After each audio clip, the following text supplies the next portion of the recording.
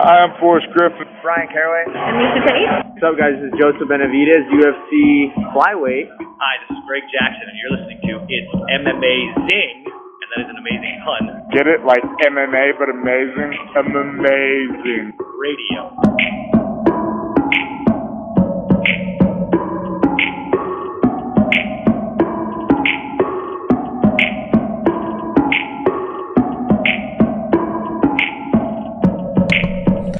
Welcome to It's Amazing Radio.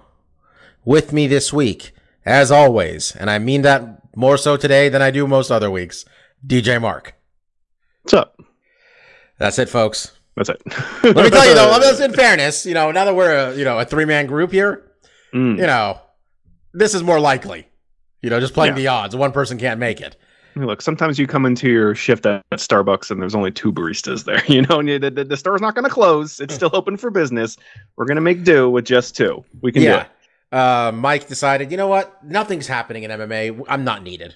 No, the man had a real reason. He had to miss this, but... I mean, if there is any week to miss just because of pure lack of talking points, this is as good as any. If there was an entire month to miss, it was this last month. True. It's going to gear up. Next week's going to be good, but we got to slog through some shit. Yeah, I feel last week we looked at this card this week, and we might have lied to ourselves about how good shit something looked. got moved because I thought there was one other. There was something else was happening, right? Yeah, notable. Like this Andre Arlovsky fight got moved or something. Maybe I don't know. Wasn't that happened? I mean, it happened this past card. Oh, you're saying one other fight on here. I don't know. Maybe we thought more of Grant Dawson. Don't really know if I know who he is. It's dawned on me right now, Mark, that as I get emails from ESPN Plus that they're gonna renew my subscription. Sorry, you're not part of that group of cheap people at whatever $70. They're just playing Dana White's Contender Series every week, and I ain't looking at one fucking second of it. I think they show highlights on YouTube, but I don't even watch those. Yeah, that is definitely a part of the branch I do not mess with. Yeah, it's anyway, I'm trying to figure out what we lost on this upcoming card. Of course, we're talking we didn't. We're talking of course about the Paulo Costa versus Marvin Vettori fight. Yeah. We're going to break that down later. Something to look forward to. Exactly. We're definitely not going to break it down in about 3 minutes total. We might extend that all the way to 6 minutes. All right, folks, there was a card this past weekend. A couple actually. Bellator went out there, and we're talking about Bellator first here. Because they put on, undoubtedly, the more consequential fight card. There was more importance to it. And I'm just going to assume, after yet another UFC Fight Night card in this past month, without a fight of the night, that Bellator put on a better fight. Better fight card in general. Apparently, I learned this on the Co-Main Event podcast this morning, or listening this afternoon. Shout out. 3 of the last 4 fight nights. No fight of the night. Yeah, kind of interesting. Don't usually keep tabs on that. That wouldn't be the worst thing in the world. But honestly, we were so paying attention to these cards at this point. And the only one that was a fight of the night was Marina Rodriguez versus Mackenzie Dern, which that was just it was all right. Right? It was good. It was a good fight. It was a good fight, but it wasn't spectacular. So sometimes the shitty cards on paper result in shitty cards. Anyway, Bellator happened. Bellator went out there. They said we're going to put together the finals of our light heavyweight Grand Prix. Semifinal matchups we had were Vadim Nemkov versus Julius Anglicus. We admittedly didn't know shit about Julius Anglicus, Mark. We learned that you can crack your boy Vadim Nemkov if you're Julius Anglicus, huh? Yeah, I think he was a injury replacement. I'm trying to remember. Yeah, Rumble. Right. Rumble got sick, but it wasn't COVID or anything. Though apparently he was dealing with something serious, which I don't want to. I mean, I think he used to have. Didn't he have kidney problems at one point back in the day from all the weight cutting? When he was cutting, he had some health issues. He's back soon, but yeah. Julius Anglicus, a replacement. I'm not sure how short notice, because I feel the Rumble news was I heard it at least 3-4 weeks ago, I think. So yeah, I don't think it was super last minute, but we didn't really know anything about him. And yeah, I only saw the first round. And Nemkov did get cracked. He took a good shot. And then he shot in. And, I think we've seen it before, but he has a pretty good double leg. He shoots in pretty fast, gets good penetration, and finishes those takedowns. So he was able to get the fight onto the ground. And I think he eventually did end up winning and finishing this fight late into the 4th round with a Kimura from top. So that was impressive, but I didn't really get to see all of it. So it's really, I can't put a lot of analysis behind what I saw there, but he looked good besides getting cracked. He's a guy that is a really good all-round striker. All-round fighter. His striking's really good. His ability to shoot and take the fight to the ground is key, especially in this fight where he got cracked. He was able to change the whole landscape of the fight by getting on top. His top game, is what you'd expect from someone who's a protege of Fedor. He works really good ground and pound, works the body to the head, does good work there, and then eventually did finish with a nice Kimura. So even though I didn't get to see all the fight, it's fairly impressive, fighting against someone we're not super familiar with. But unfortunate, him and Rumble would have been fucking fantastic. It would have been really fun cap to this event, but you gotta play the hand you're dealt. They gotta book themselves a little Rumble versus Yoel again, and just give the winner Romero, he didn't look so good in his last fight. I'm like clamoring for that. Honestly, they got to book that fight and then they'll give the winner a title shot, maybe, by the time this all plays out. Sure, yeah, why not? One side of the bracket, though, Vadim Nemkov successfully defends his championship, moves on to the finals. By the way, I stand by this. If the goddamn champion has to be in 5-round fights every time, everybody else should be in 5-round fights, too. See, it would only seem fair, although we wouldn't need it in the other semifinal fight because it did not get out of the first minute. Yeah. So we all went out there, or not we, you didn't, but no, we did. We all did. This is not the one you got right. Nope. We all got on the Corey Anderson. We all got on the Ryan Bader bandwagon, and we were wrong, real wrong. He got hit in the face, and that was it, basically. He defended, but Corey Anderson put it on him. Was it a left he got him with? It was a counter right. So Bader kind of threw a lazy jab. He slipped the punch and threw an overhand counter right, which kind of tagged Bader behind the ear. And, Bader fell down. Corey followed up with some ground and pound. And like you were mentioning, Bader shelled up, tried to get back to his knees to work himself back up, would then, turn back to his back to defend there, and kind of kept doing that positional change where he would try to get, give up his back to work on his base to get back up, would eat a couple shots, turn back to his back to try to defend, and eventually he just ate I think it was a clean elbow, and then he bellied down, and then Corey poured on a few more, and that was more than enough the ref needed to see. And it was a decent, I think it was the right stoppage. Yeah. You could have had Bader flailing around for another minute or so, but the fight was done at that point. So good call. Corey Anderson, quick to claim that he is the best light heavyweight in the world, which was news to the UFC light heavyweight champion, who knocked him out in, 3 minutes, 4 minutes. And Nemkov, it's like, we still got a tournament, bro. Yeah, I'm the fucking champion. I also beat Bader, although not as quickly. So I'm sure, Corey's getting some confidence there. And is it weird that I'm more impressed with Nemkov beating Bader than I am with Corey Anderson beating Bader? I don't know why, but I felt like the way Nemkov did it was just, I don't want to say, I don't know. Well, you don't try to get to, it was longer and I was able to enjoy it more. Yeah, they both got you. He really had to defend against Bader's different skill sets, whereas, Corey was able to capitalize on a lazy jab and, was able to finish the fight. So it's one of those things where it was we saw Nemkov really put some rounds in with Bader and was able to beat him wholeheartedly through those rounds, whereas Corey got a good shot in, followed up, which was the right thing to do, finished the fight quickly. But yeah, I mean, Scott Coker and obviously the Bellator brass are kind of saying this tournament's going to crown the best light heavyweight fighter in the world, and they have some validity to that. Their heavyweight bracket for this tournament was pretty stacked. But it is always hard to ignore what is happening over on the UFC and what Jan Blachowicz has been able to do. But I think you also look at him and, his record dating far back hasn't been, spotless. The loss against Thiago Santos kind of murks the waters a little bit. So, I think there's a lot of people in light heavyweight, both in Bellator and the UFC, that are, right up there in the top of the division, especially since John Jones seems to be going into heavyweight. DC's not there. It's kind of a new landscape. So they can make that claim and have some validity to it. But, with UFC and with Jan out there, it's hard to really, get super behind that message. I think Jan is easily one of the best out there. But, I think he's probably the best light heavyweight in the world. Probably. It's weird that him beating Israel Adesanya meant so much to me, but, like, it showed, I don't know. That was, like, his real marquee fight, in terms of pressure and, like, eyes on him. I felt he got more eyes on that one than any of his other fights. So I was... Mm-hmm. How you respond to pressure is a big deal as a champion. And not that there wasn't pressure when he fought Dominic Reyes, but, I mean, that was not on the same level of, excitement or... Yeah.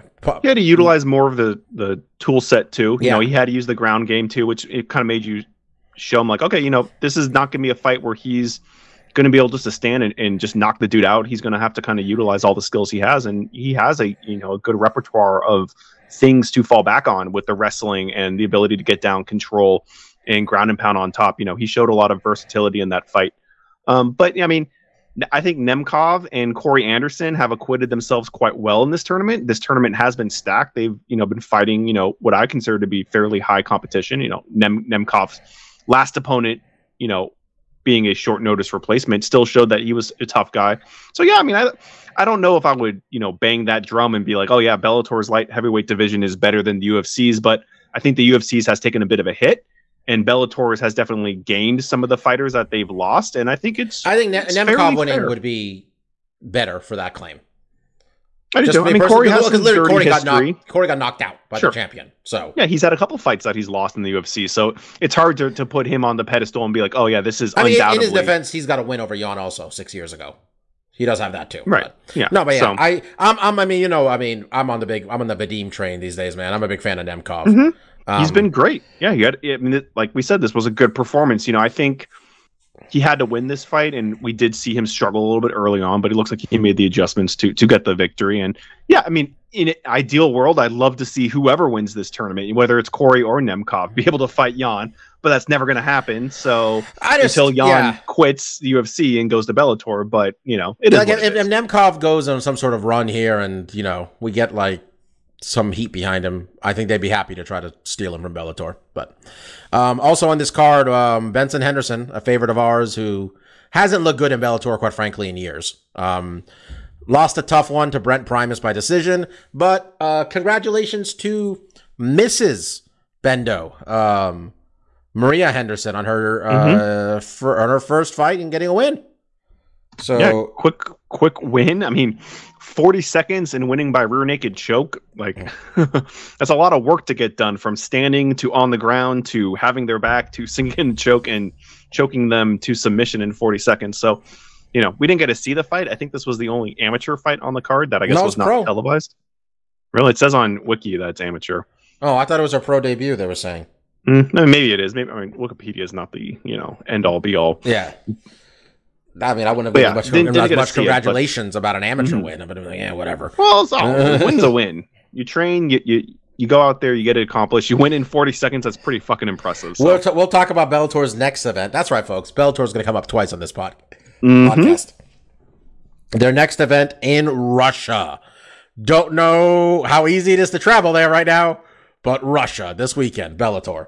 I mean, hopefully it's going to happen. It seems like there's lots of hoops you'd have to jump through to make sure all this stuff works. But I mean, it's called Fedor. It's called Fedor calls Putin. That's I guess when you have a friend like that, it's easy to get people in. Also this week, folks, we saw Aspen Ladd and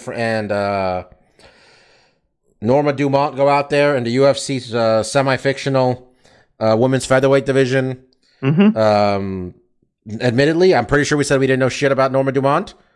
You picked her, but it was partly just because you're like, somebody should pick her, right? Yeah, there wasn't a lot of analysis behind it. It was just kind of picking against Ladd, I suppose, which is never a great thing. And I think look at the record, she had some decent wins, but it was nothing, I mean, we can't really break down what happened beyond, I just know that a jab and a jab and a cross was able to keep Aspen at bay pretty much for 25 minutes.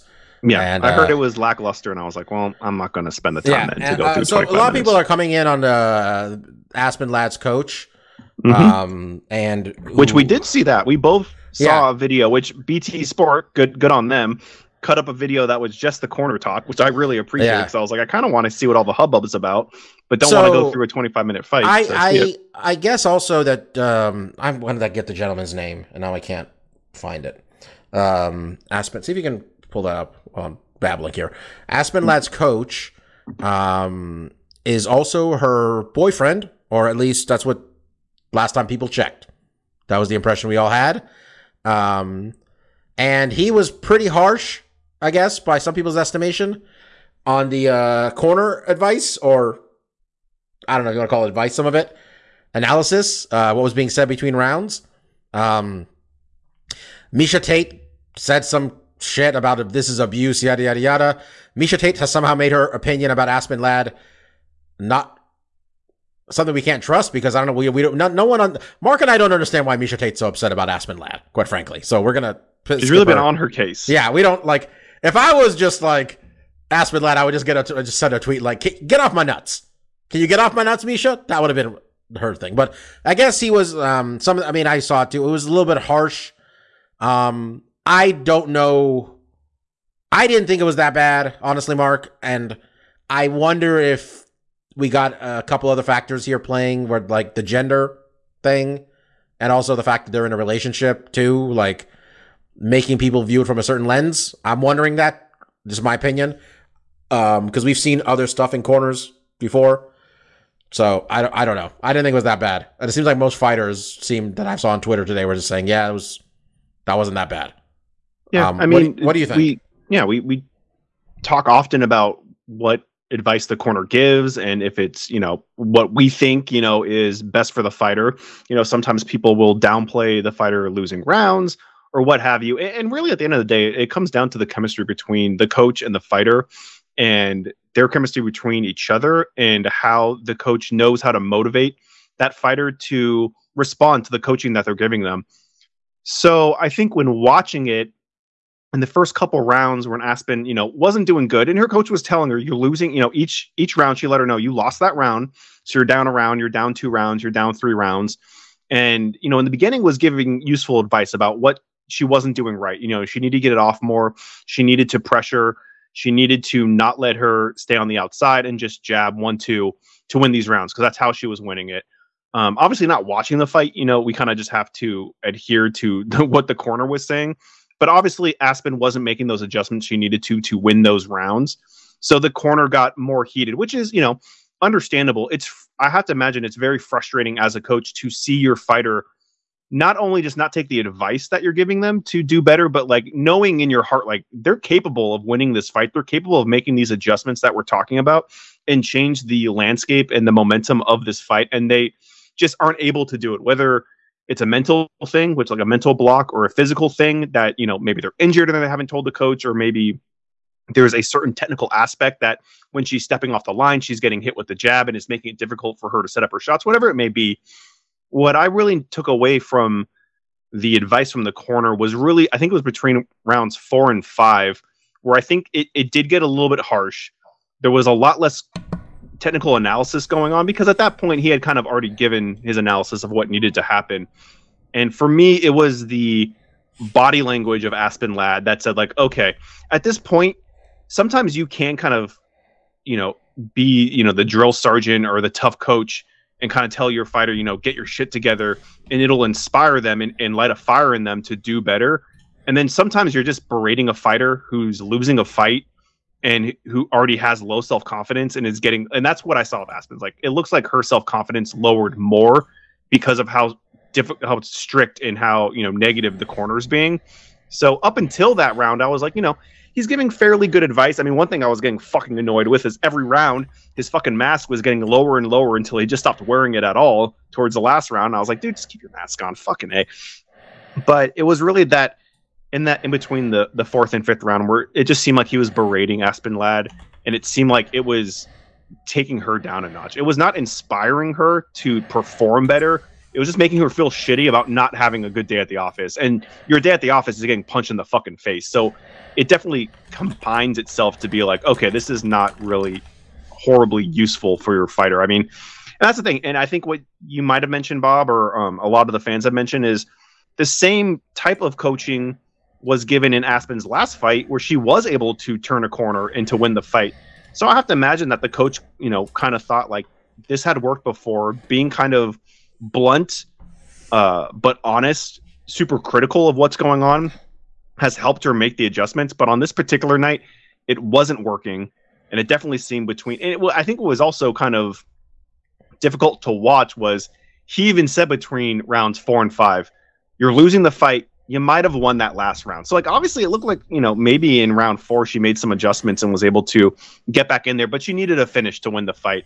And it did seem like he was just berating her, and it did seem like her self-confidence went down, which I think was really unfortunate. I think that's where a lot of the criticism is coming from. Ladies and gentlemen, Lavender Gooms has joined the podcast. Sir, how you doing? There he is. I'm doing very well, and I'm very happy that I came in at this exact moment. I feel it's almost fate. I feel what he said was not that harsh at all.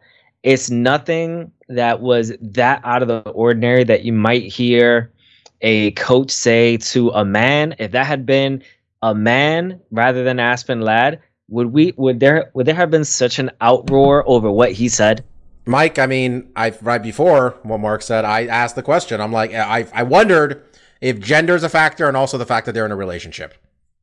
Oh, did not know that either. So I don't know. I don't know, man. Like, I'm not a fighter. I don't know. I mean, I feel worse stuff is said from high school football coaches to fucking teenagers. So I apologize for just parachuting in. So this question may have been asked already. I didn't watch the fight, but from everything I read, she was just doing a lot of, single attacks, one punch, not really following a jab and a cross were keeping her at bay for 25 minutes. She was not being aggressive at all. She wasn't big enough for this weight class, and she couldn't get inside. Yeah. So was it that what he was saying? Was it that unfair? Was he being wrong? Was he being wrong in anything he was saying? I mean, I don't think it's I think they need him. I think people are expecting more of a pick me up, given how bad the fight was going. Okay, but then I'm not people saying it was false what he was saying. But then at the same time, where were these people getting up his ass the last time it worked out for him when he gave her some tough love and he knocked the chick out in the next round? She knocked the chick out, not he knocked the chick out, Mike. I'm sorry. And Mike, and we were talking about before, I don't think the advice in and of itself was necessarily bad. And like you said, it worked before, so there's some proof to the pudding in there. For me, my main criticism was between rounds 4 and 5, and I don't know if you remember that corner. He was kind of berating her, kind of like he had before, but it seemed to affect her negatively. Like she mentally seemed like it was not motivating her, and that's what we were talking about before. Is like, sometimes you can get some tough love, and it lights a fire under a fighter's ass, and it gets them to perform better. At that point, it really wasn't helping her confidence at all. It was like her having a tough time not being able to figure out the puzzle, and then having your coach be like, what the fuck, dude? Figure out the puzzle. Do it. So, I mean, personally, and this is easy, sideline stuff. I think it would have been potentially helpful if he would have taken the route more of like, this is what you have to do, which he had done in the previous rounds. He was giving her solid advice, but it would have been maybe better for her self-confidence to be like, I know you can do this. You can do this. Like giving her some self-confidence instead of just telling her like, what the fuck are you doing? Get it together. Because at that point, he had already tried the tough love angle and it wasn't working. He had tried giving her advice and it wasn't working. And I'm not saying like if he would have been more boosting up her confidence, that would have changed the fight at all. Like I think she was going to lose this fight regardless. It just wasn't in there. But for me, it was that body language. You can just see in that last round, she was just like, I know, I'm fucking losing, and you're up my ass, and I'm going to lose this fight. I wonder if he's like, this shit worked last time. Let me try again. Yeah. I mean, look, I guess, like, I think there's other stuff at hand to deal with your Aspen Ladd, and this is not necessarily the top of the list. She's 26 years old. There's plenty of time, but let's right the ship a little bit here, man. You missed weight a couple times. You should have taken this fight.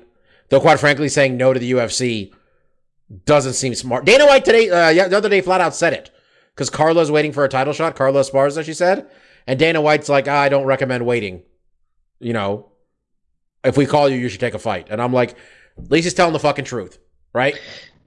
I have no doubt that she likely took this fight to get back into the good graces of the UFC because, she did miss weight day before the fight.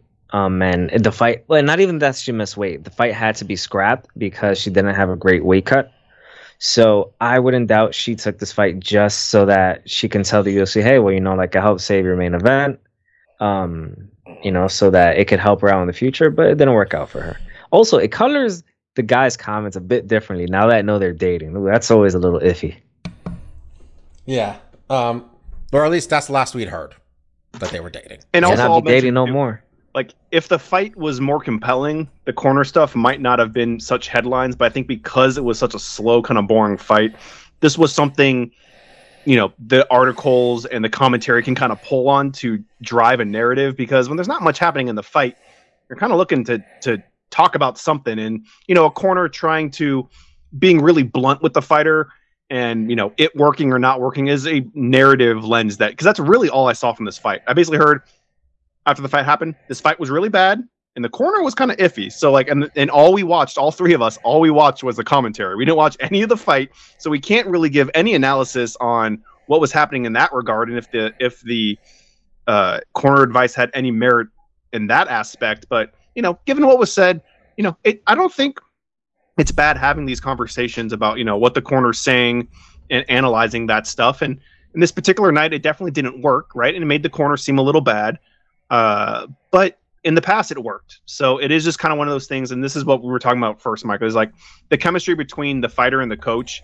That's really something they only know about.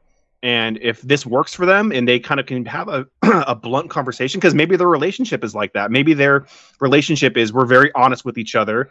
If you're doing something I don't like, or there's something going on in a relationship that I'm unhappy with, I'm going to tell you up front. And that's how we communicate. And that's how we work together as a team. And, maybe in this particular fight, they were trying to use that same communication, but it obviously just wasn't working on any avenue, right? Aspen Ladd wasn't performing. The coaching wasn't getting her to perform any better. And it could very well be, I think you make a great point, Michael. This was a short notice fight for her.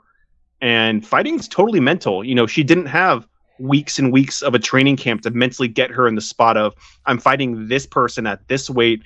This is what the arena is going to be like. This is what I'm going to feel, When it's a short notice fight, sometimes, if you don't have a strong mental game, that stuff can kind of lapse on you. So I think there's a lot of factors going in. And like Bob said too, there's a lot more interesting avenues about Ladd's career than just what happened in the corner in this fight. But given not much else to talk about, it came to the headline. So it just is what it is.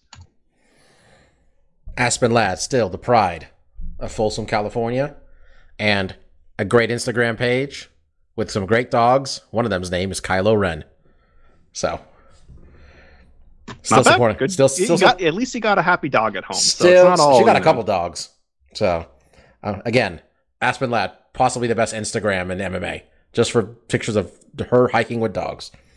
Yeah, Andrei Arlovsky out here getting wins, guys. Andrei Arlovsky's still out here getting wins. He can do this as long as they ask him to, Mark. In this heavyweight division. Hopefully doesn't, but he won this fight at 32-20. It's not a career which maybe you should be going into the deep rounds. But it's time for. He's been able to get some. In fairness, he was on AEW a couple weeks ago. Junior got a match. We got to get Arlovsky in there, and don't worry, you're going to get analysis of Junior Dos Santos' match later on in this show, because I got thoughts about Junior's future career as MMA strongman. Jim Miller, 38th UFC fight. Did he win? Yeah, he did. Impressively, I heard too. I did not see it. Got a knockout. Jim Miller, 22 wins in the UFC, ties Damian Maia for the number 2 spot. Number 1 is Cowboy Cerrone with 23 wins. I believe Cowboy has more fights in the UFC, possibly, too. See, that's nuts. That's a lot of fights. Yeah, it is. That's a lot of fights. It's and Jim Miller, career. And Jim Miller ain't never had a title shot. No, he never quite got there. He never was really in top 5. No, he almost did. Remember, because he had he had 6 or 7 in a row. And I think he lost to Nate Diaz, and that was the end of that. Well, he did lose to Nate, but that wasn't what derailed him. The derailment fight was Bendo's UFC debut, where Bendo beat his ass for 15 minutes. It was Bendo, aggressive Bendo, at the height of his powers, really.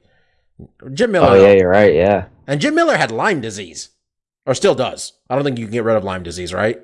You cannot. Yeah. So Jim Miller has Lyme disease doing this shit. All right. MMA news this week. Conor McGregor punched a DJ. And let me tell you guys, what I appreciate about this is that nobody is out there saying Conor's a menace or anything like that.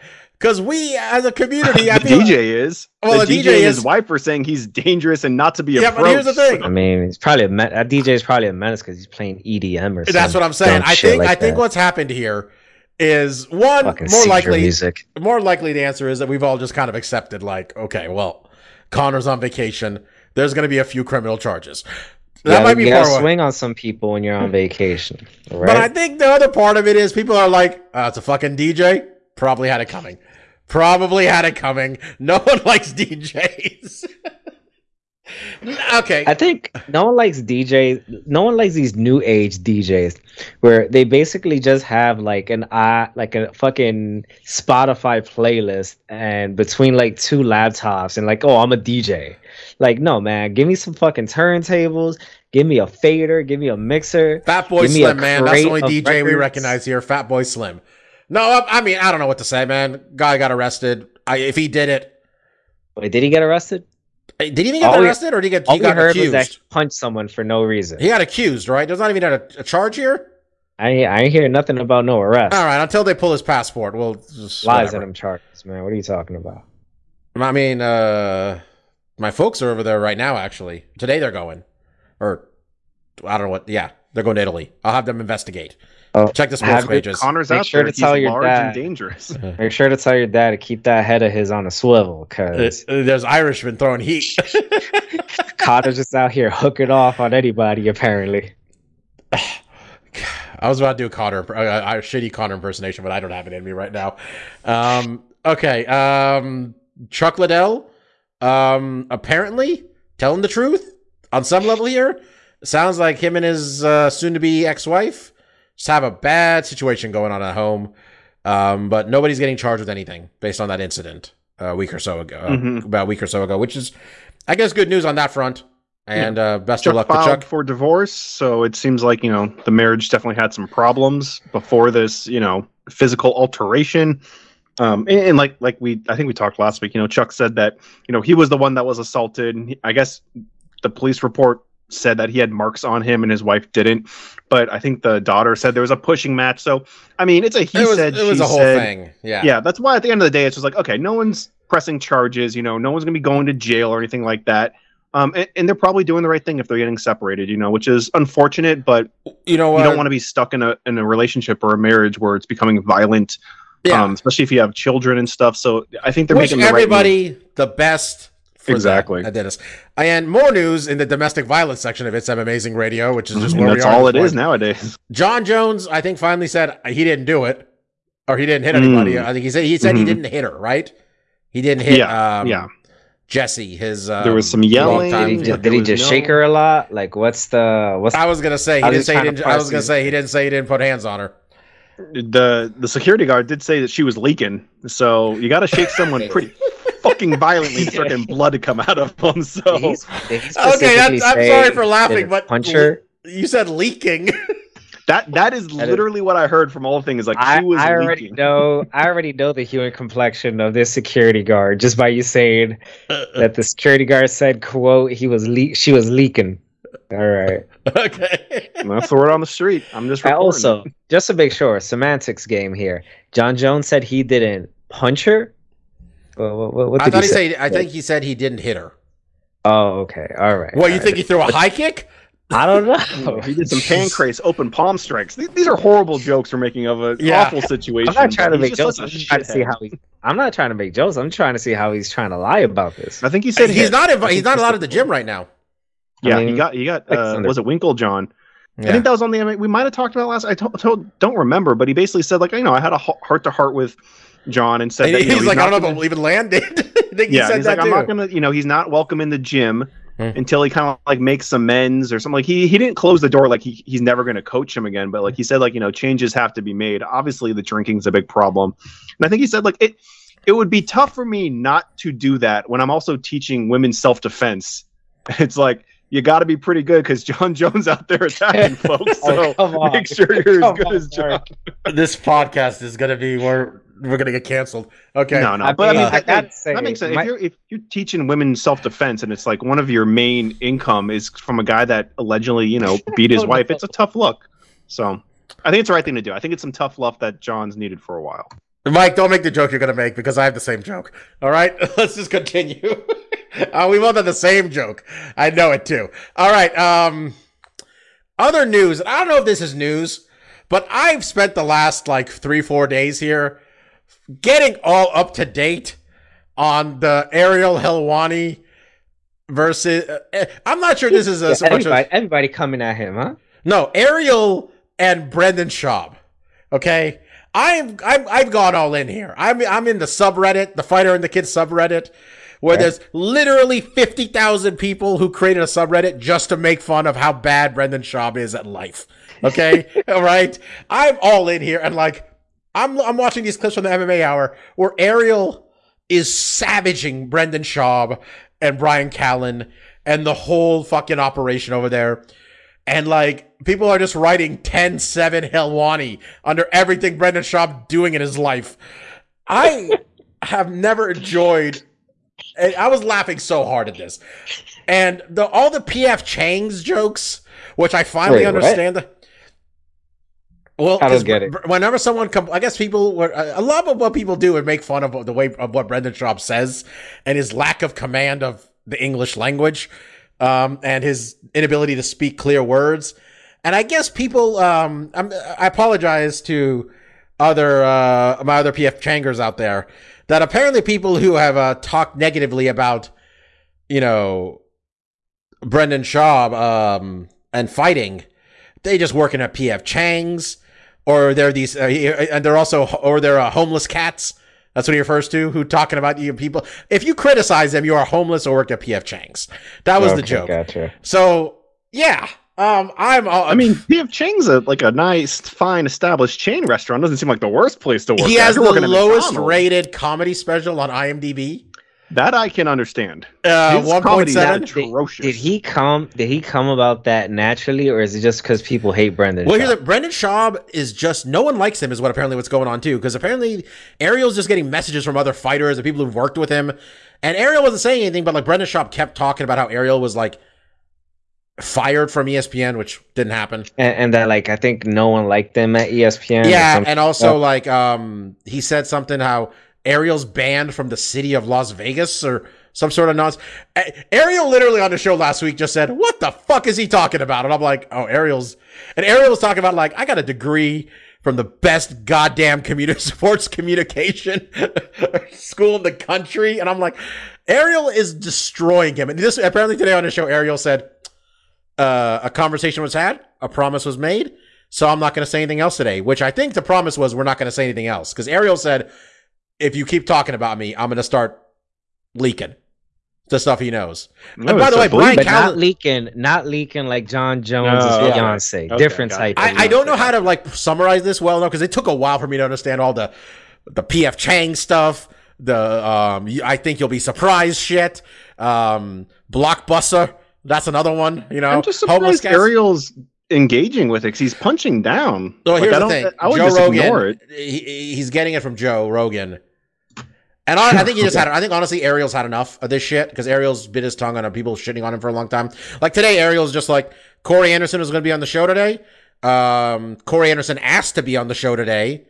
Bellator was cool with it. I was cool with it. And then Ali Abdelaziz banned his own fighter from being on my show. All right. Well, and he's I don't really understand how somebody pay someone and they're telling you what to do.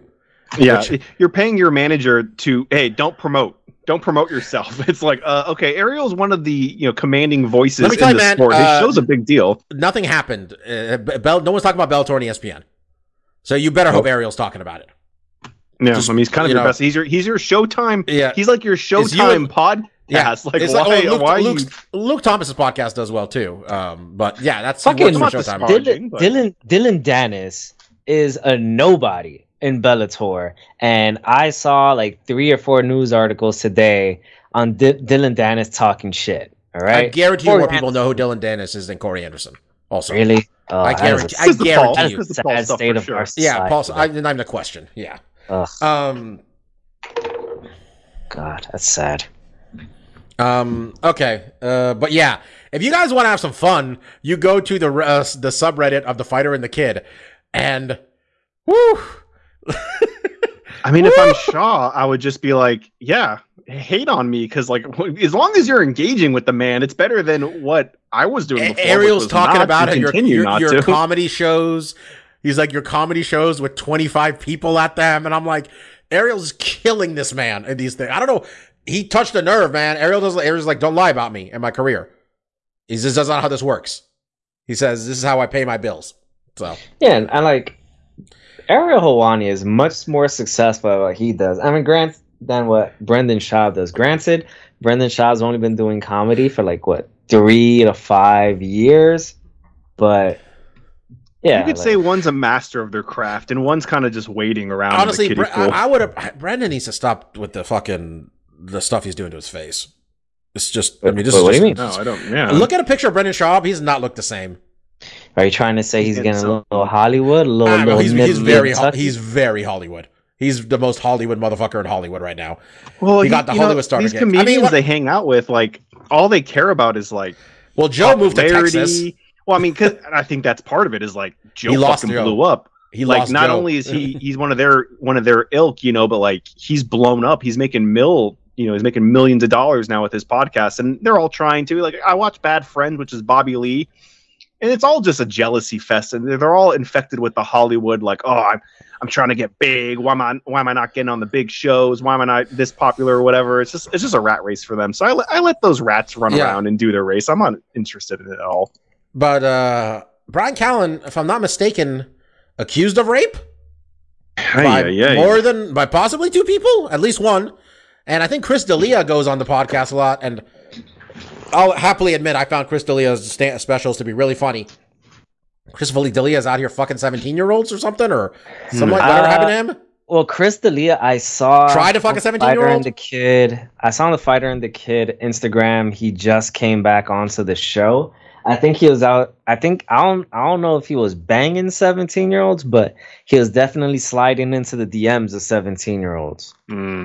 Not a good look. So we got a Velveteen Dream situation. Perhaps. Man, D'Elia was blowing up too. Really popular, but he's a funny guy too. Fucking idiot.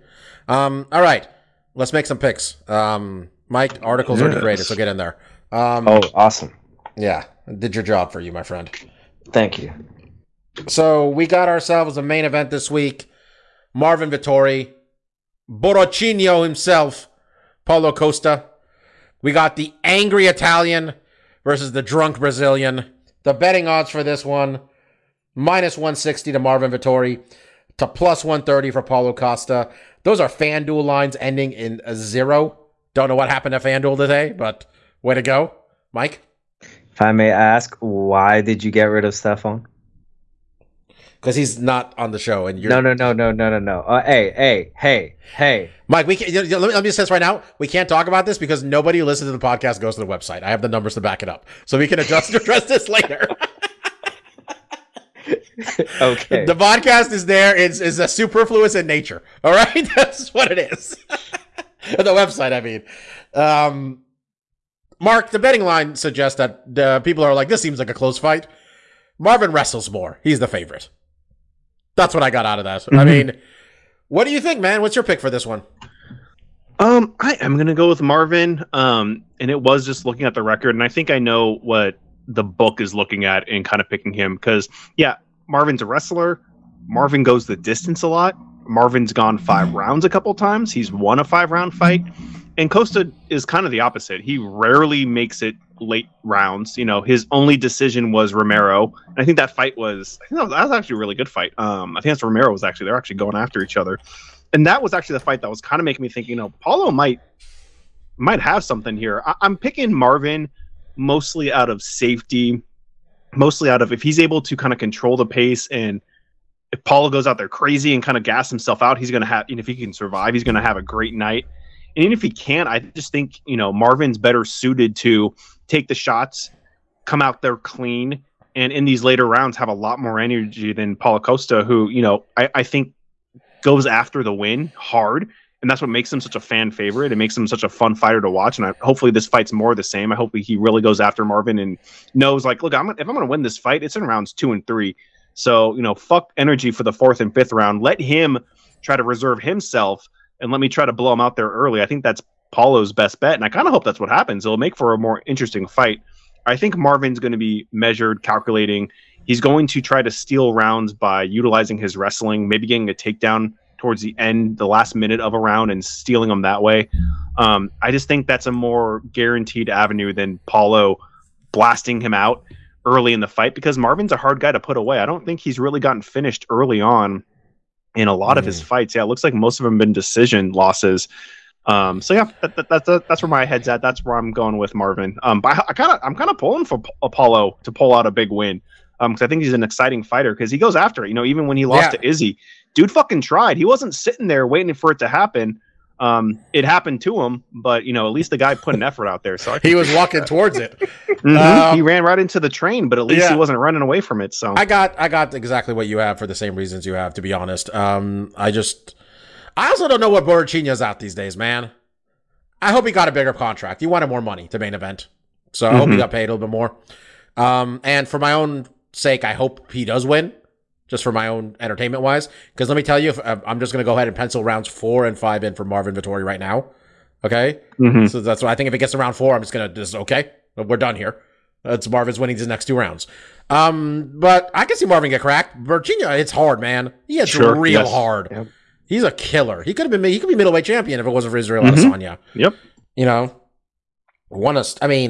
I know he's not the same thing, but he knocked out fucking Uriah Hall standing. He did, yep. It's pure stand up. He knocked him out. That's impressive. It's a very technical fighter standing. Yeah, I got Paulo there. I'm sorry, I messed it up. I got Marvin there. Mike, what do you think? Yeah, I mean, there was a little time there between the lead up to the Costa Adesanya fight where we were like, hey, these are like the 2 top guys in the division by like a country mile. But obviously that went away after that fight. Sorry, real quick, I really still think I want that Whitaker Costa fight to happen one day, because I think that'd be really good fight. That'd be really good matchup. Apologize, Mike. Go ahead. No, that's fine. With a fight, honestly, I think that's close. I went with a different factor, and in this case is who still has sour grapes from their fight against Adesanya. And between these two, it seems that Vettori is the one, because agreed. In the lead up, he's not even the one who got humped. In the lead up to this fight, which is not against Adesanya, Vettori is still talking. He says he won. Steaming. He thinks he won. That shit won't close. That leads me to believe that his head is not completely in this fight, and Paulo Costa is not a guy that you go in there with thinking about somebody else. As long as he shows up sober, we're good, right? Possibly. Yeah. So you got Paulo? No vino before the fight. He should be okay. Okay. Now, this one's going to be tough, folks. And we're not picking anything else on this card. All right? We root for Bruce Leroy, though, even though he's a big underdog. Right. And I feel we should pay attention to this guy you mentioned, Mark, because he's a massive favorite, Grant Dawson.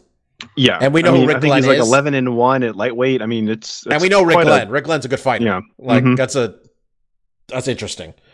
All right. Fedor in Russia. Fedor. Emphasize that. Against Tim Cop Mustache Johnson. All right. 3 rounds. Officer Tim Johnson. Okay. Taking on the last emperor in Moscow. 3-round fight. Russia, right? Yeah. Okay. You got Fedor? What's his last name? Emelianenko. That's Russian, right? Yeah. What happened the last time Fedor fought in Russia? He lost 2 rounds to Fabio Maldonado and won a decision. I think he lost all 3 rounds actually to Fabio. No, he for sure lost all 3 rounds against Fabio Maldonado. Now this is I want to chime in here with an interesting little note I see here on Wikipedia for that fight. result unofficially ruled a draw by the World Mixed Martial Arts Association. However, that decision has not been recognized by the Russian MMA Union. I have never heard of that fucking institution before. The World Mixed Martial Arts Association. Neither have I, Mike. Wait, are they the ones doing the trophies every year for the, or that fight? I don't know. Maybe. I don't know. Okay. I don't know. Outside of Fedor being knocked out, and then as Well, how do you being fucking knocked out, think Tim Johnson being wins fights, choked man? Out, yo, and I would not put it past that they are drugging the tap water in Tim Johnson's hotel room with a very just slight roofie colada. All right, Fedor is winning this fight by hook or crook. I mean, yeah, okay. Mark, you joining us here on Team Corruption? Yeah, I mean, I don't think it's unfair to think, the judging might be a little skewed in Fedor's favor. Although, looking at Tim's record, his last win was against Czech Congo in Paris. So you think there'd be some favoritism there? No, it was a split decision. No, this is the French. The Czech French. is black. They're Exactly. not. They're like the the French 42 have their own to cook the racial books. issues. The French don't think him French; they think him African. Yeah, exactly. Oh, That's what's going on in okay, France. Okay. But I will say, Fedor's chin is highly questionable. Tim Johnson is a heavy guy that, can bust a grape. So I think there is, some likelihood that, Tim gets it done just on the feet. Outside of that, if he can't finish the fight, I kind of agree with you guys. Like, regardless of how the fight goes, the judging might already be the cards are already written and have been brought in. I would be surprised if this fight goes to the judges, how long it takes for those scorecards to come into effect, or if the announcer is going to be like, okay, the fight's over. Let me go ahead and announce Fedor won, and we'll wrap this up, and we'll like get an home Iraqi for a nice election. vodka soda or It's something. like an Iraqi election with Saddam Hussein. 98%. Yeah, for him. Last fight was for the interim Bellator heavyweight championship. By the way, Bellator is doing something with their lightweight championship because Pitbull doesn't want it anymore. Wait, what? He's like vacating. He's vacating. I think he said he didn't deserve it. I don't know. And Wait, then, I thought the light heavyweight champ was Nemkov. lightweight. Sorry, lightweight. Oh, okay. Because he lost the featherweight one to AJ McKee, and he gave up the lightweight one. And they're booking his brother, who's coming off a loss, versus another guy who's coming off of a loss. And then somebody else is the clear number one contender, and he's not in it. So, whatever. No one cares who's the champion in Bellator. It's like with Game of Thrones. There must always be a Stark in Winterfell. In Bellator, there must always be a Pitbull. Yeah. Going for the lightweight title. Yeah. Anyway. So All did right. we all pick Fedor by corruption? Well, More or some less. way. I think, like you said, like I'm Hooker, what imagining was it? Mike's suggesting that if he gets knocked out, he still wins. So Mike's imagining a No, I weekend don't at know. Bernie, a weekend at Bernie That's too situation much. where we throw some shades on Fedor and he'll prop him up. Like that's if Stefan was here, he would bring up the first UFC game on Dreamcast. Yeah. If you had like a Game Shark, there was a code you can put in for you that you always win. So you can have a fight and get knocked out, and you still win the fight at the end. They show the replay of your ass getting knocked out. Dude, Like, come on. Mark, I kind of wish I had a Dreamcast just for that game because you get tired pretty quickly because it is rough. do you still have it? Probably, but it's like it's a Dreamcast UFC game. It is not good. From THQ when they took it over, it got significantly better. I just want to say, no, I mean, you listen to this podcast, you maybe weren't an MMA fan back then. Hell, Mike wasn't. I just remember fucking Pedro Izzo was so difficult to beat in that game, all right? No matter what I did, it ended with Pedro Izzo standing over my unconscious body. Okay? It was fucking terrible. Pedro was in the game. Ron Waterman was in the game. How bad all the this game greats from looked. back then. Was Chuck in the game back then? Chuck and Tito? I don't know if he was in the first one. Tito was. Randy Tito and wasn't. Randy wanted Randy to check. wasn't in it. Yeah. I mean, it was like Gary Goodridge. The guy that Goodridge knocked out was like this Native American fighter who had like 2 fights in the UFC. It was kind of a hodgepodge. Do you remember? of, Was it the UFC the third game that came out for THQ? Was the one that had Pride mode? yeah, that was undisputed. That was really That was good. the best one. Easily. Straight up, easily the best game. But I remember when you were doing the career mode, like if you were champion, they'd offer you title defenses and like it'd be the really best of the best in the UFC. Or then they say, hey, or do you want to go to Pride and do like a Grand Prix? And that was the move to do because the Pride fighters were all worse than the UFC fighters in that game. I defended that title. Like I went down and fought Gary Goodridge so many fucking times in Pride. That's what I want to play. That's the one to play. What was that for? It was 360, PS3, and what sucks is a couple months ago there's 4? Huh? It's not on the 4? No, and you can't play PS3 games on there. But what sucked was like when they were saying like, oh, we're gonna take down the PlayStation Network on PS3. I was like, ooh, I should snag that digitally because like I still have the disc, but it's it's packed away up in my parents' attic. I was like, oh, I want to play that game. I'd love to get. You can't buy it digitally. It is not on the store to buy digitally. And so it's like, oh, I gotta dig out this disc. My PS3 is broken. It's almost impossible to play now. So, but it was a good one. They really made it where you couldn't play PS3 games on PS4. That was such a I don't know. Sony does some stuff sometimes, man. Anyway, all right, stuff we like, guys. Let's talk about Back 4 Blood. Sure, we all got a hand in there at least once. We all got a Back 4 Blood. Okay, folks, Back 4 Blood. Marcus is going to talk more intelligently about it. Go. How did this game come to be? Yeah, we kind of talked about it previously. The developers that made Left 4 Dead, Turtle Rock, Left 4 Dead was produced by Valve. And kind of owns the rights for Left 4 Dead. So Turtle Rock made those games. They were very successful and really interesting. 1 and 2 came out like within a year. So I remember when they announced 2, I was like, shit, like that came out really fast. Like I'm not even ready for 2. I'm still enjoying 1.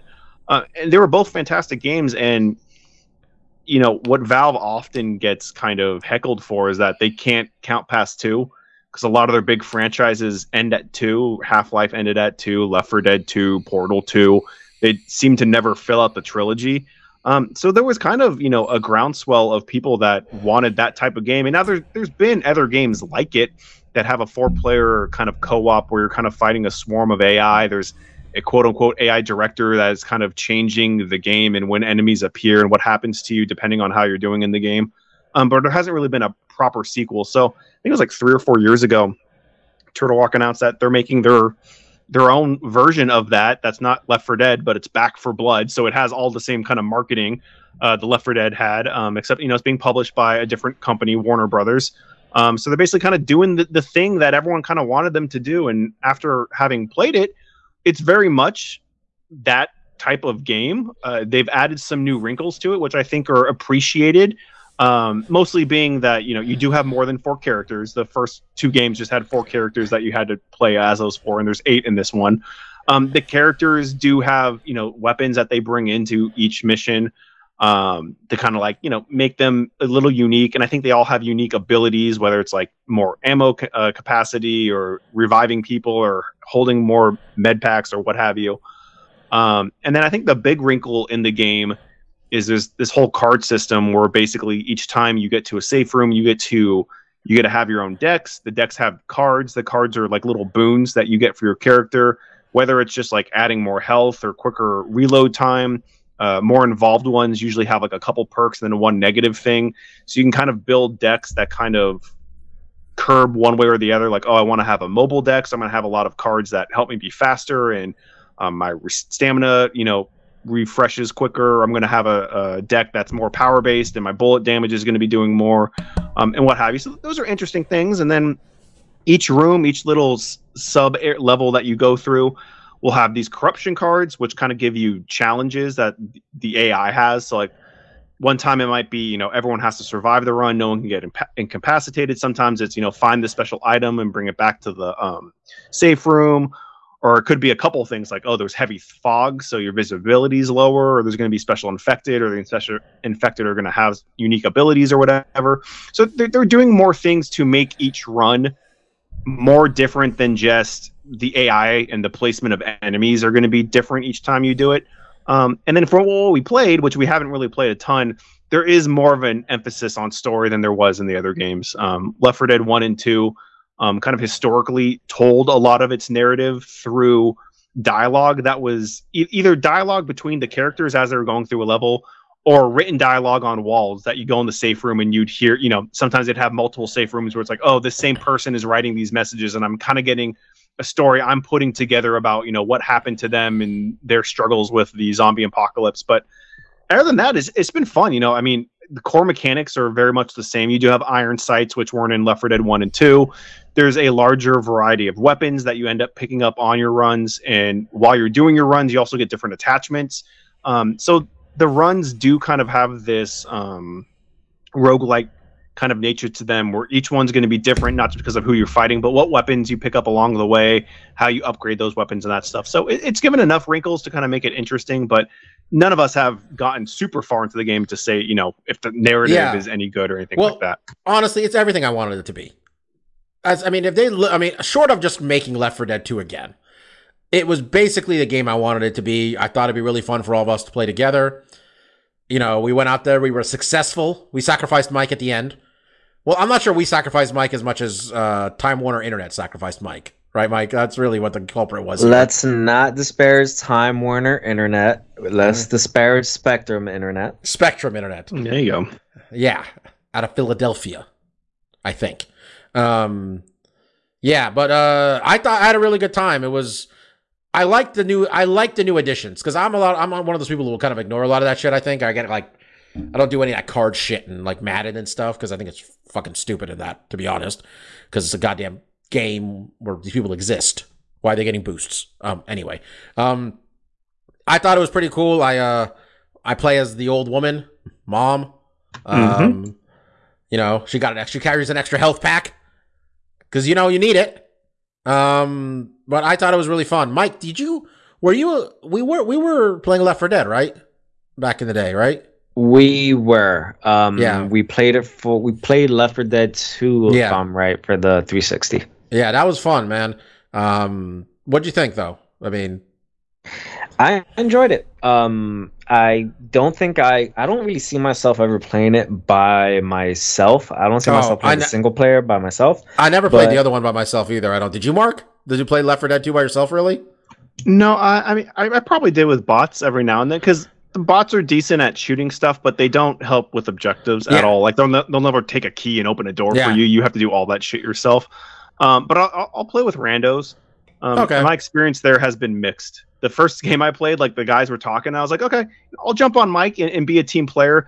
And this one kid was so fucking obnoxious. Like me and this other guy just immediately shut up and was like, all right. And I think I told Bobby at work, like I was going to mute everybody, but the other guy on that we were playing with, like, was just vibing with this dude. Like this dude was being really obnoxious. Like, oh, you might not have noticed, I've played this a few times before. He wasn't good. He was just being obnoxious, like, oh, like, maybe you don't notice. Oh, guys, come over here. There's an ammo pack. And the other guy's like, okay, cool, man. Cool.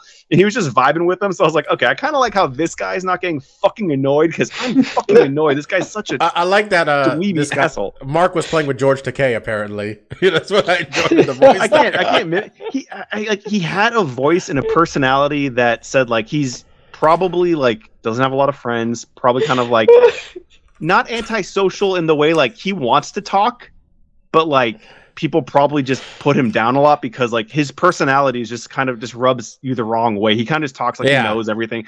And it's like, I didn't say this. Like, dude, I've been playing Left 4 Dead since, like, it's been over a decade. Like, I kind of know you shoot the zombies, you have to keep moving and shit. But, I didn't want to get into it. The other guy was vibing on him. He was having a good time. So I'm like, I'm not going to poo-poo on anything. I'll just be along the ride and shoot my zombies. So. Hey, Mike.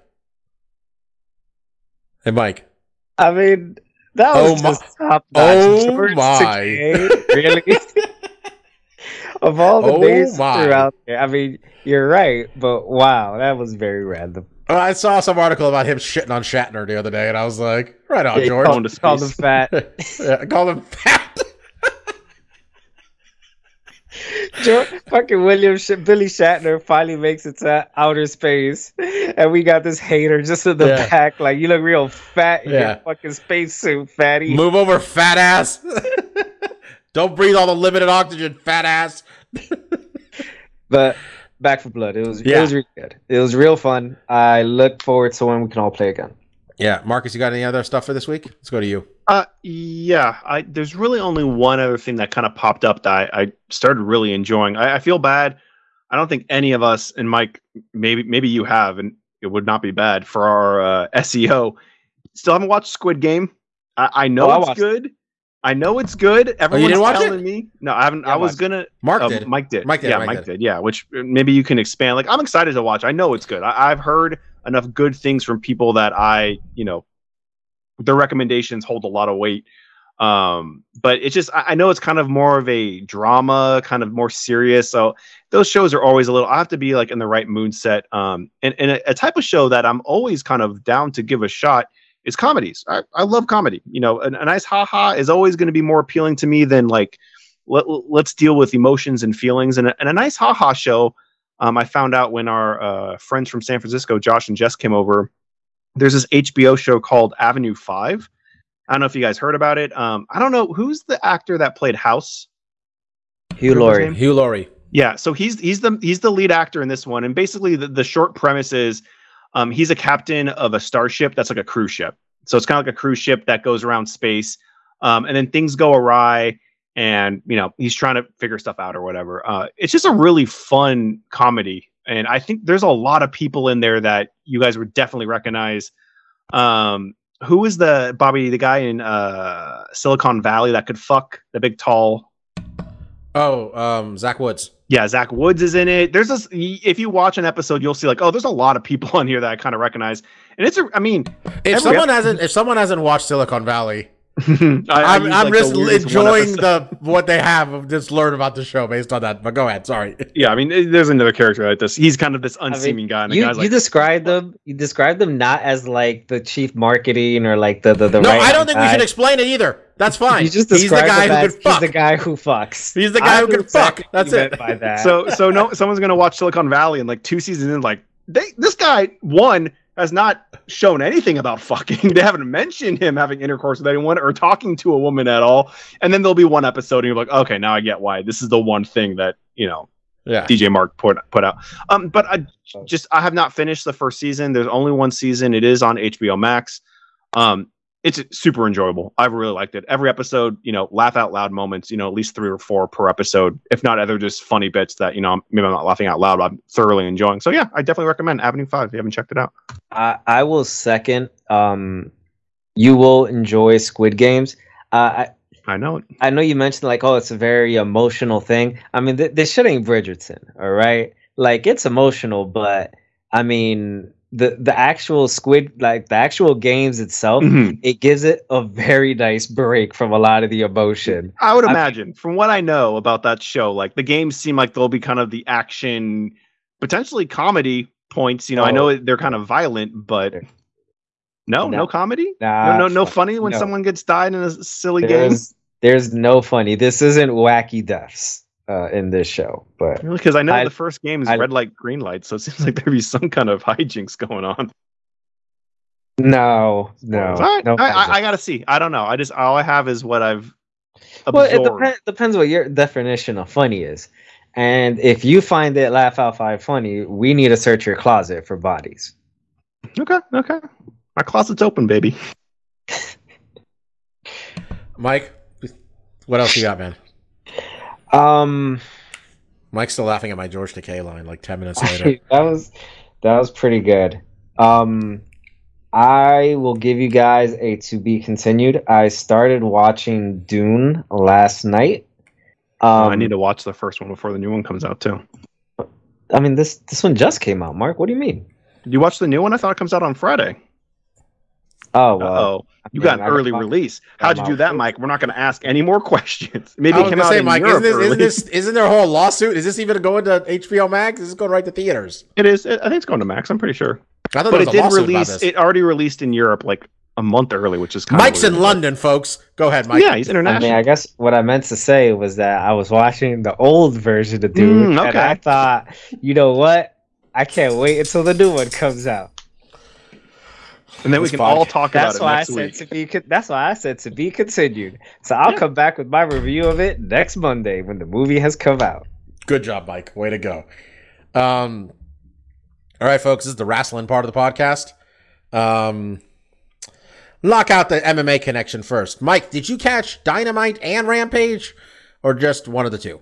I caught most of both. Okay. Yes. So let's go straight to the Junior Dos Santos part of this.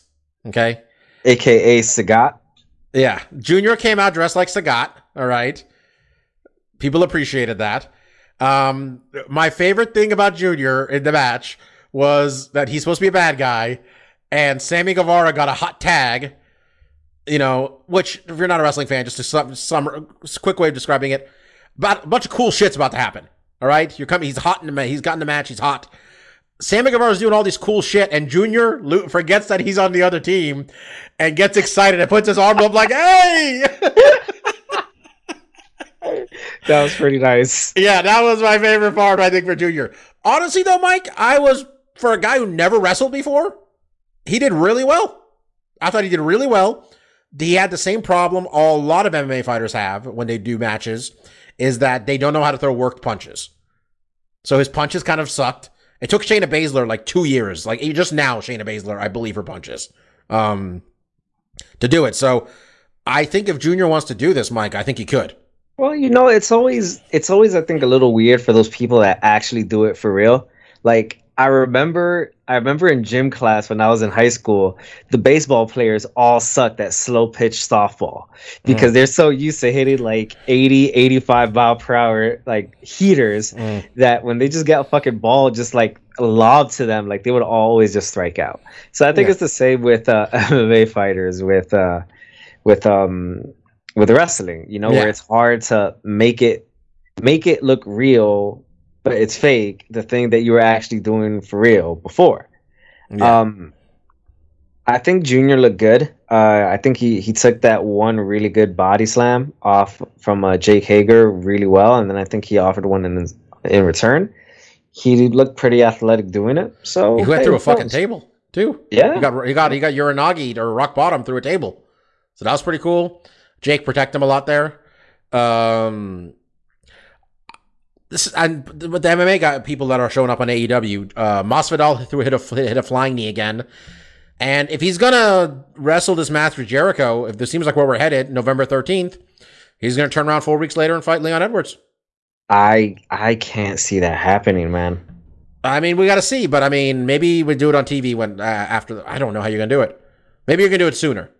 Maybe you're gonna do it at the end of this month. If that's the case, then Masvidal will not be taking any type of bumps. This isn't gonna be, Shaq going through a table off of the ring like he did against Cody Rhodes. Yeah, we'll see. Paige Van Zandt is really good at this. She's getting a lot she's getting a lot of heat as a good heat as a heel. Yeah.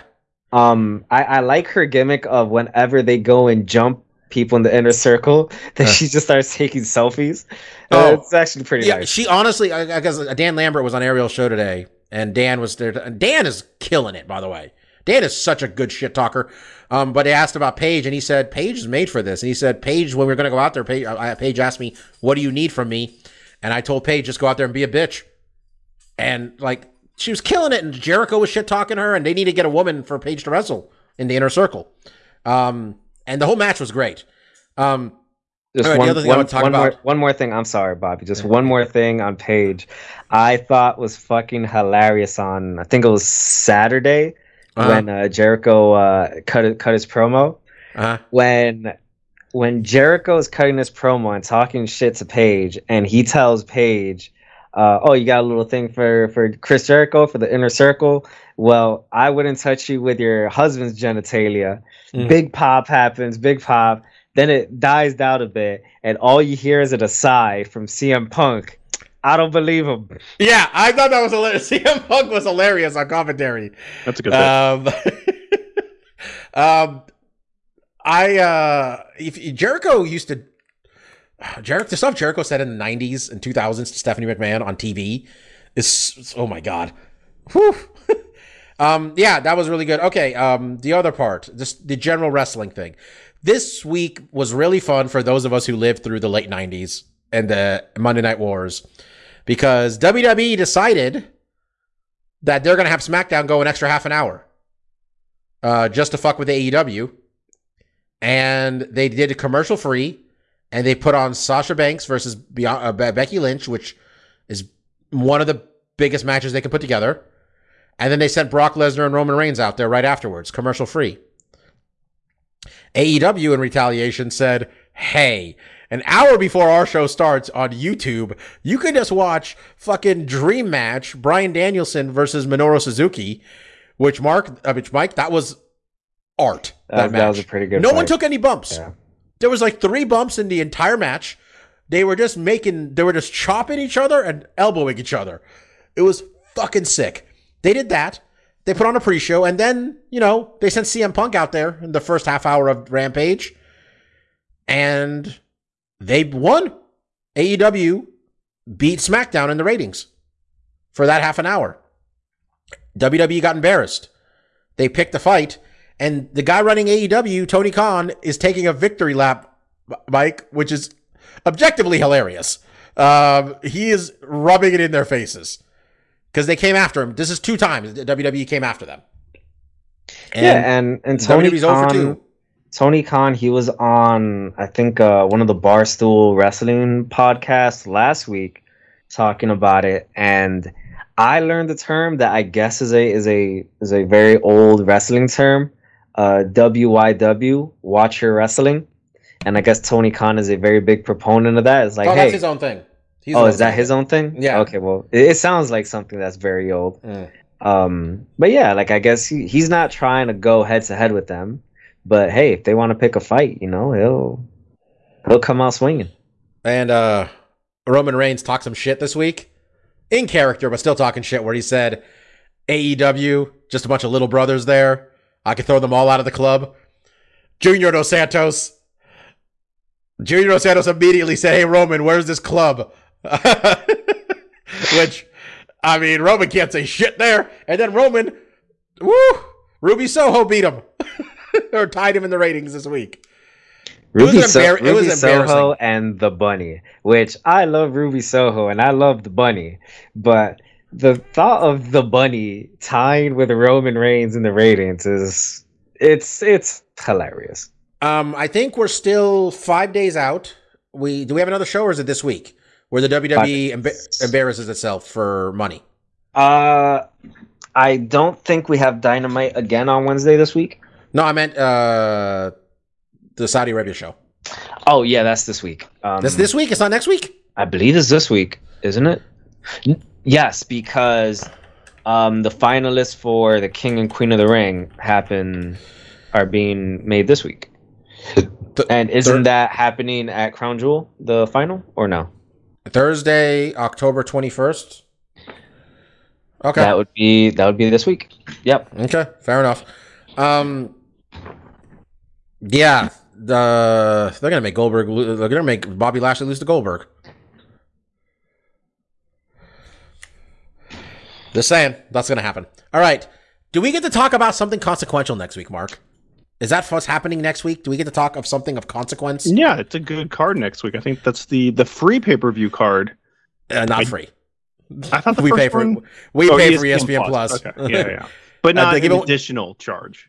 Yeah. So, like a fight night, if you will. Like a top quality fight night that's getting the pay-per-view number attached to it. And that's the Yeah, let me real quickly mention what's on this card. In front of me right now. We got a main event of Jan Blachowicz, Glover Teixeira for that UFC light heavyweight championship. Right. We got a co-main event for the interim bantamweight championship of the world. Peter Yan, Corey Sandhagen. Mm-hmm. I'm saying those words out loud, Mark. This is gonna be a fun stand-up fight. Yeah, that's gonna be a banger. We got Dan. I'm surprised he's gonna be able to fit through the arena doors with his big nuts hooker taking on Islam Makhachev. That's right. Nobody wants that fight. People don't want to fight Islam. You do not look good. We got Alexander Volkov, Marcin Tybura. We got Li Jingliang getting sacrificed to Khamzat Chimaev. Assuming he's okay. Because he's the one who got fucked up by COVID real bad. Of all the fight cards to make free, why this one? I mean, this one's a pretty good one. You could probably actually get some money for this. I think you put enough Europeans on here, the time difference. I mean, I think they've been serving us shit sandwiches now for the last month. They're doing a pay-per-view the next week too, so they're like back-to-back. So I'm guessing they're thinking it's going to be hard to squeeze people 2 weekends in a row. But yeah, I don't know why this wasn't earlier this month or what the logistics of it. Probably because the venue in Europe. Is it in Europe, Bob? That's the shtick here. No, this is Abu Dhabi. Okay. So maybe there's time difference here also. Okay. They might as well. I mean, how much do you think how much they paying Jan? Decent, no points to give him this time. They got, man, what if Glover Teixeira at age, what is he, 42? If he wins, Bobby, Bellator has the best light heavyweights in the world. I don't know. Glover, man, the nicest light heavyweight out there. And also Volkan's opening the card. It's a 6-fight main card. I guess it doesn't matter. I mean, we got Amanda Ribas on the undercard there. Mm-hmm. There's a lot. What time does this shit start? There's a lot of fights on this card. Like there's 14 fights. There's 14 fights on this card. Oh, Jesus. I mean, it's a morning card though. I'm gonna make myself an omelet and coffee. I'm a big fan of watching fights like that. Yeah, we're talking about that next week. Until then, everybody please be safe. Please get vaccinated. I was Dr. Law. That was DJ Mark. And that was the Tardy Lavender Gooms. We see y'all next week. Peace out. See ya.